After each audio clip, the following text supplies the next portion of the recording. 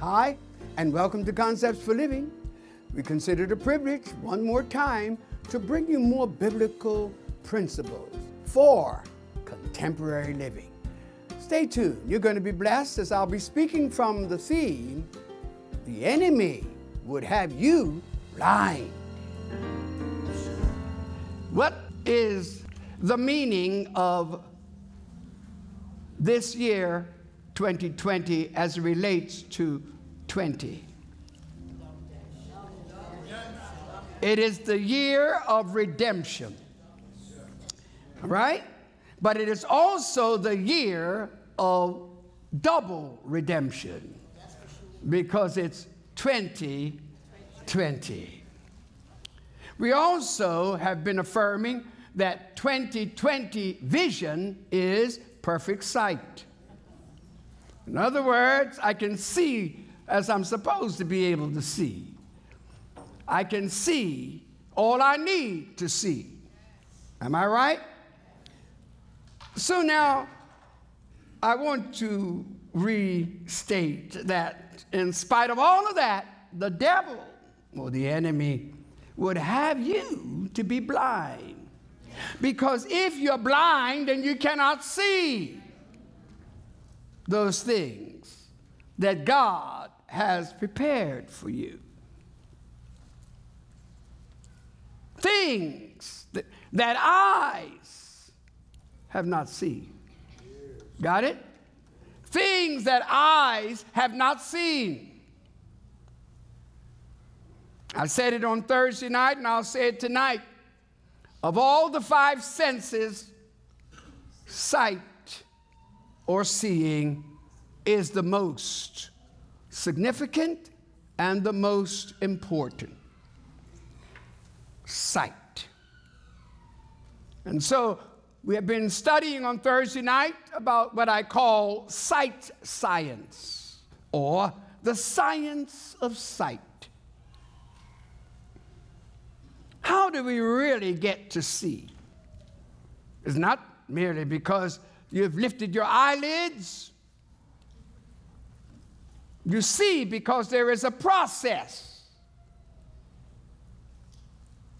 There's an optical operation going on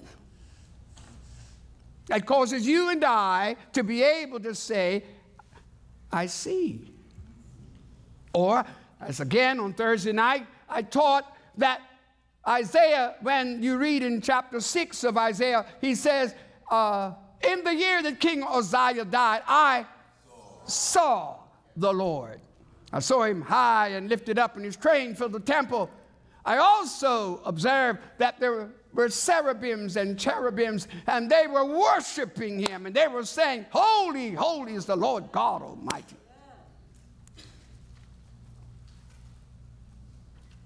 And what we declared was that when Isaiah said that, he was operating out of a unique vision capacity. When he saw the Lord high and lifted up, he was entering into the throne room of God. That's not physical sight. That's spiritual sight. And if you keep reading in the same chapter, he said, now I see all of that up there. Then he looks to the earth and he said, oh, the earth is full of his glory. That's physical sight. You and I have a dual capacity for sight. How it happens is really awesome. In fact, it's extraordinary. Your eyeball does not have inherent light. You don't see just because you have an eyeball. You see because the eyeball is responsive to light. And when the light is caught by the eye, that light then coming through the cornea moving toward the retina at the back of the eye, sending sending and transmitting all kinds of waves that go back and then fills the optic nerve with energy and sending a message to your brain where whatever you were having a flash of light about takes form. So you can say, I see the bench. I see the people. I see the trees. I see all these things. You see, because that process has taken place. But there is no seeing without light. But the light is not the eye. The eye captures the light, bends it, processes it, and gives us the ability to actually declare, I saw that. Now I'm laying that foundation because there are some things that God has for you, for your life, even for your family. And He has it generationally that you will never enjoy, never possess if you do not exercise your sight. Well, as always, we have 3 points to this message. 1, the text.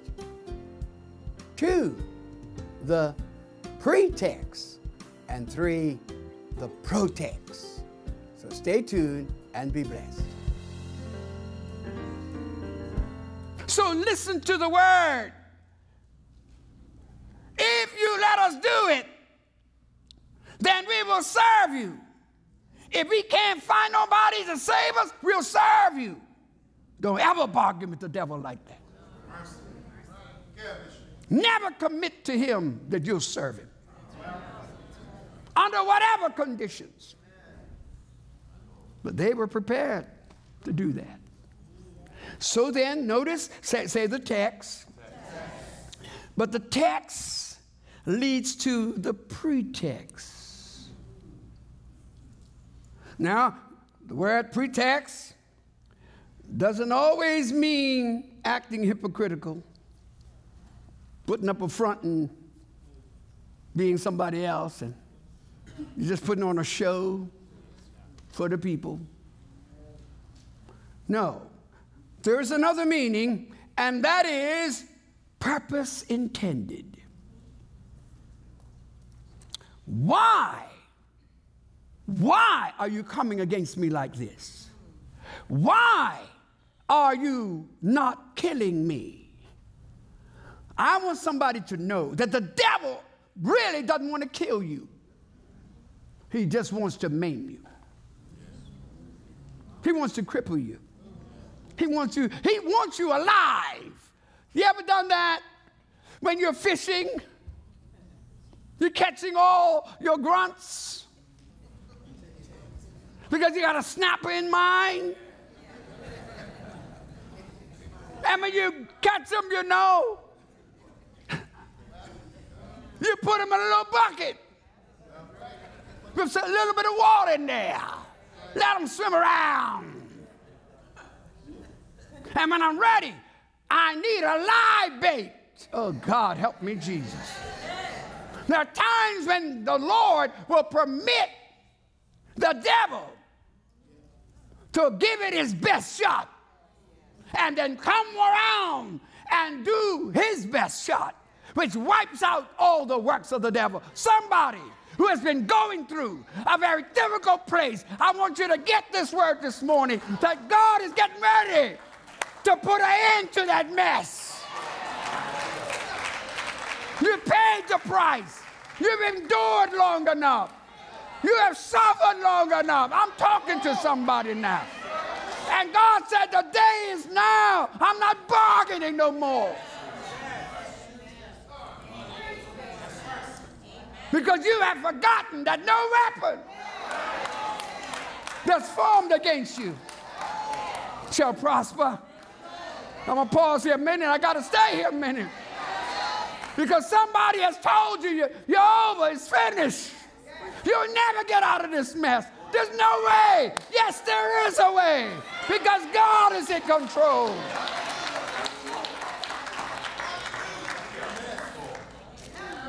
How you know you're going to make it? Because I see it. I seen it. Oh, God have mercy. You know, when I look at that, I say, oh, my God. It's about what you see. No, we're not going to surrender to you.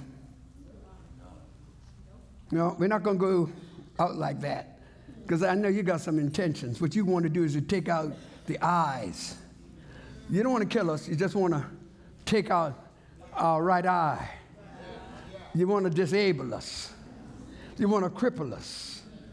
You want to put us in a place where you can control us. Debilitate us. That's all you want. But somebody said, no, no. Somebody better talk back. Say, oh, no, devil. Oh, no, devil. You're not doing that. The enemy will let you live as long as he can bring a reproach against you. See, everybody will look at you and say, I thought they were Christian. I thought they were saved. I thought serving God really paid. I thought holy living was really the way to go. But to mess you worse off than I am. A reproach, that's what he wants. But somebody ought to join me this morning and say, devil, you are a liar. You will not have me that way. You did it to Samson. You took out both of his eyes, but you still didn't win. Because he killed more in his death than he did in his life. You did it to Zedekiah. And you thought it would have dispersed the whole kingdom. But you didn't know that when you got rid of him, you were opening up something. Good God from Zion. That when the devil does his worst on you, he doesn't know that he's positioning you to see God's best. You better hear me. You better hear me this morning. I'm not preaching to you. I've been fighting demons all night. I've seen very little night's sleep. Because you don't know what the enemy is plotting and planning to do with you. But since I'm covering you,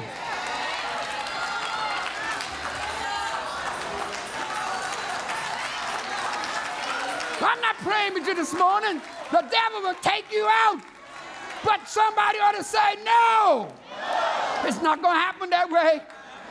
My God is able to do exceeding abundantly above all. I had to get up and walk my hallway. I said, oh, no, you don't, devil.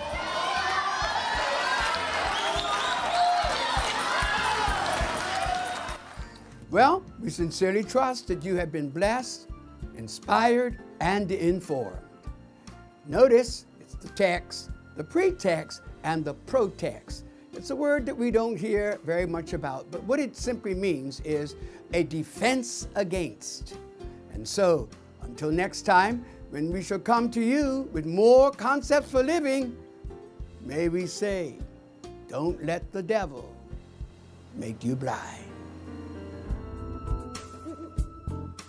Thank you for viewing Concepts for Living. If you would like a CD, DVD, or download the entire message, go to our website, www.fcogchapel.org. We would like to hear from you. Please send an email for prayer or send a praise report on how God is blessing you through this program. We invite you to join us again for another Concepts for Living.